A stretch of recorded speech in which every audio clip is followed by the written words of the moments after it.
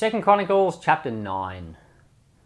When the Queen of Sheba heard of the fame of Solomon, she came to test Solomon with hard questions at Jerusalem, with a very great caravan, including camels that bore spices, gold in abundance, and precious stones.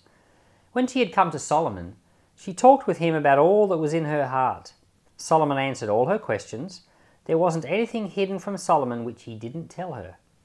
When the Queen of Sheba had seen the wisdom of Solomon, the house that he had built, the food of his table, the seating of his servants, the attendance of his ministers, their clothing, his cupbearers also and their clothing, and his ascent by which he went up to Yahweh's house, there was no more spirit in her. She said to the king, "It was a true report that I heard in my own land of your acts and of your wisdom.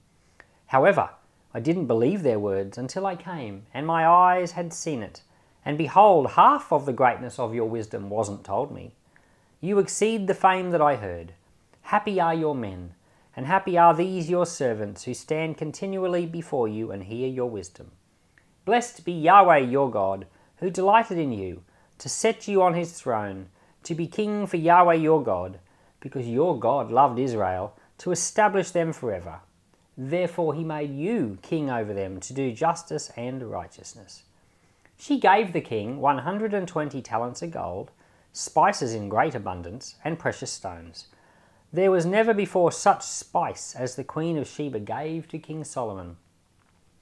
The servants of Huram and the servants of Solomon who brought gold from Ophir also brought algum trees and precious stones. The king used algum tree wood to make terraces for Yahweh's house and for the king's house, and harps and stringed instruments for the singers. There were none like these seen before in the land of Judah. King Solomon gave to the Queen of Sheba all her desire, whatever she asked, in addition to that which she had brought to the king. So she turned and went to her own land, she and her servants. Now, the weight of the gold that came to Solomon in 1 year was 666 talents of gold, in addition to that which the traders and merchants brought. All the kings of Arabia and the governors of the country brought gold and silver to Solomon. King Solomon made 200 bucklers of beaten gold. 600 shekels of beaten gold went to one buckler. He made 300 shields of beaten gold. 300 shekels of gold went to one shield. The king put them in the house of the forest of Lebanon. Moreover, the king made a great throne of ivory and overlaid it with pure gold. There were 6 steps to the throne, with a footstool of gold, which were fastened to the throne, and armrests on either side by the place of the seat, and 2 lions standing beside the armrests. 12 lions stood there on the one side and on the other of the 6 steps. There was nothing like it made in any other kingdom. All King Solomon's drinking vessels were of gold, and all the vessels of the house of the forest of Lebanon were of pure gold. Silver was not considered valuable in the days of Solomon, for the king had ships that went to Tarshish with Huram's servants. Once every 3 years the ships of Tarshish came, bringing gold, silver, ivory, apes, and peacocks. So King Solomon exceeded all the kings of the earth in riches and wisdom. All the kings of the earth sought the presence of Solomon to hear his wisdom, which God had put in his heart. They each brought tribute, vessels of silver, vessels of gold, clothing, armor, spices, horses, and mules every year. Solomon had 4,000 stalls for horses and chariots, and 12,000 horsemen that he stationed in the chariot cities and with the king at Jerusalem. He ruled over all the kings from the river, even to the land of the Philistines and to the border of Egypt. The king made silver as common in Jerusalem as stones, and he made cedars to be abundant as the sycamore trees that are in the lowland. They brought horses for Solomon out of Egypt and out of all lands. Now, the rest of the acts of Solomon, first and last, aren't they written in the history of Nathan the prophet, and in the prophecy of Ahijah the Shilonite, and in the visions of Iddo the seer, concerning Jeroboam the son of Nebat? Solomon reigned in Jerusalem over all Israel 40 years. Solomon slept with his father, and he was buried in his father David's city, and Rehoboam his son reigned in his place. So we've now come to the end of Solomon, and tomorrow we'll start with King Rehoboam and all the other kings of Judah. We're going to go right through to chapter 36. We're going to spend much less time on them all than what we've spent on David and on Solomon. Much of what was in this chapter with the Queen of Sheba was in the King's account. But I just wanted to say one thing about Solomon before we moved on.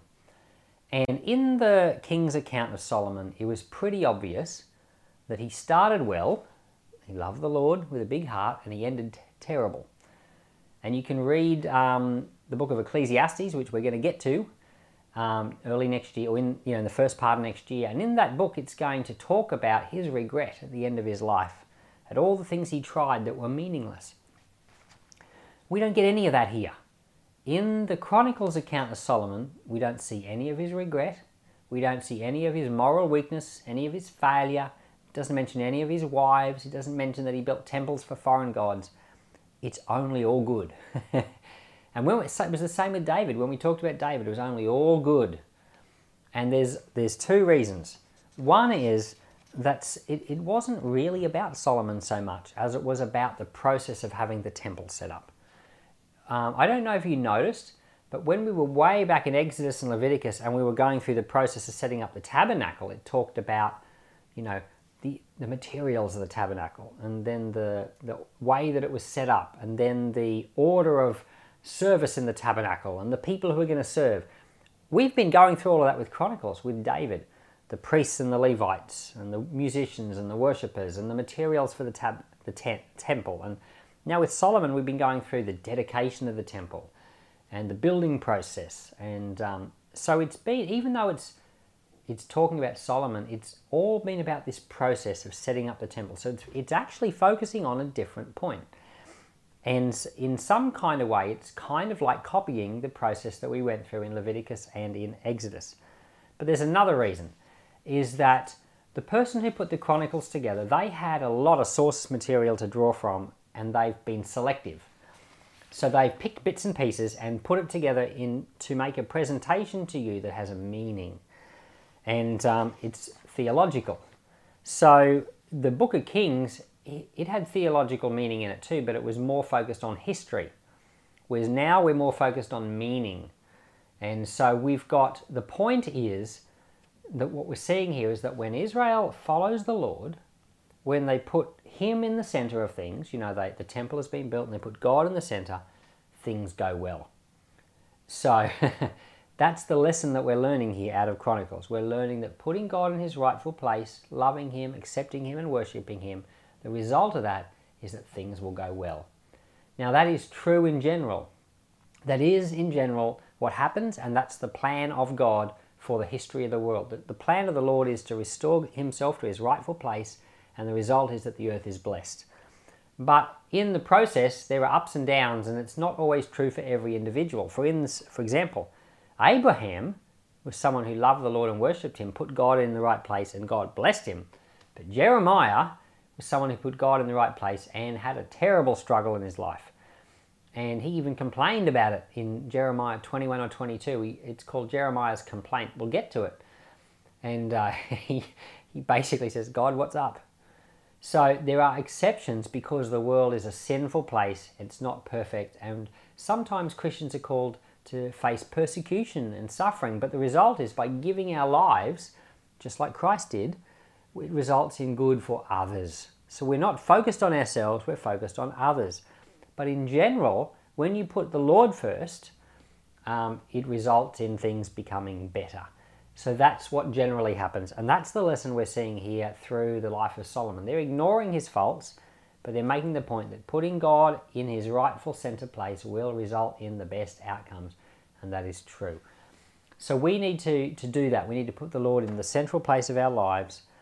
But then we also need to be willing to serve the Lord. We also need to be willing to follow his example, to take up our cross. And we need to be willing to go through whatever difficulties might be needed as well. Because that is actually what it means to put the Lord in central place. The Lord will not fail to reward and bless anyone who does so.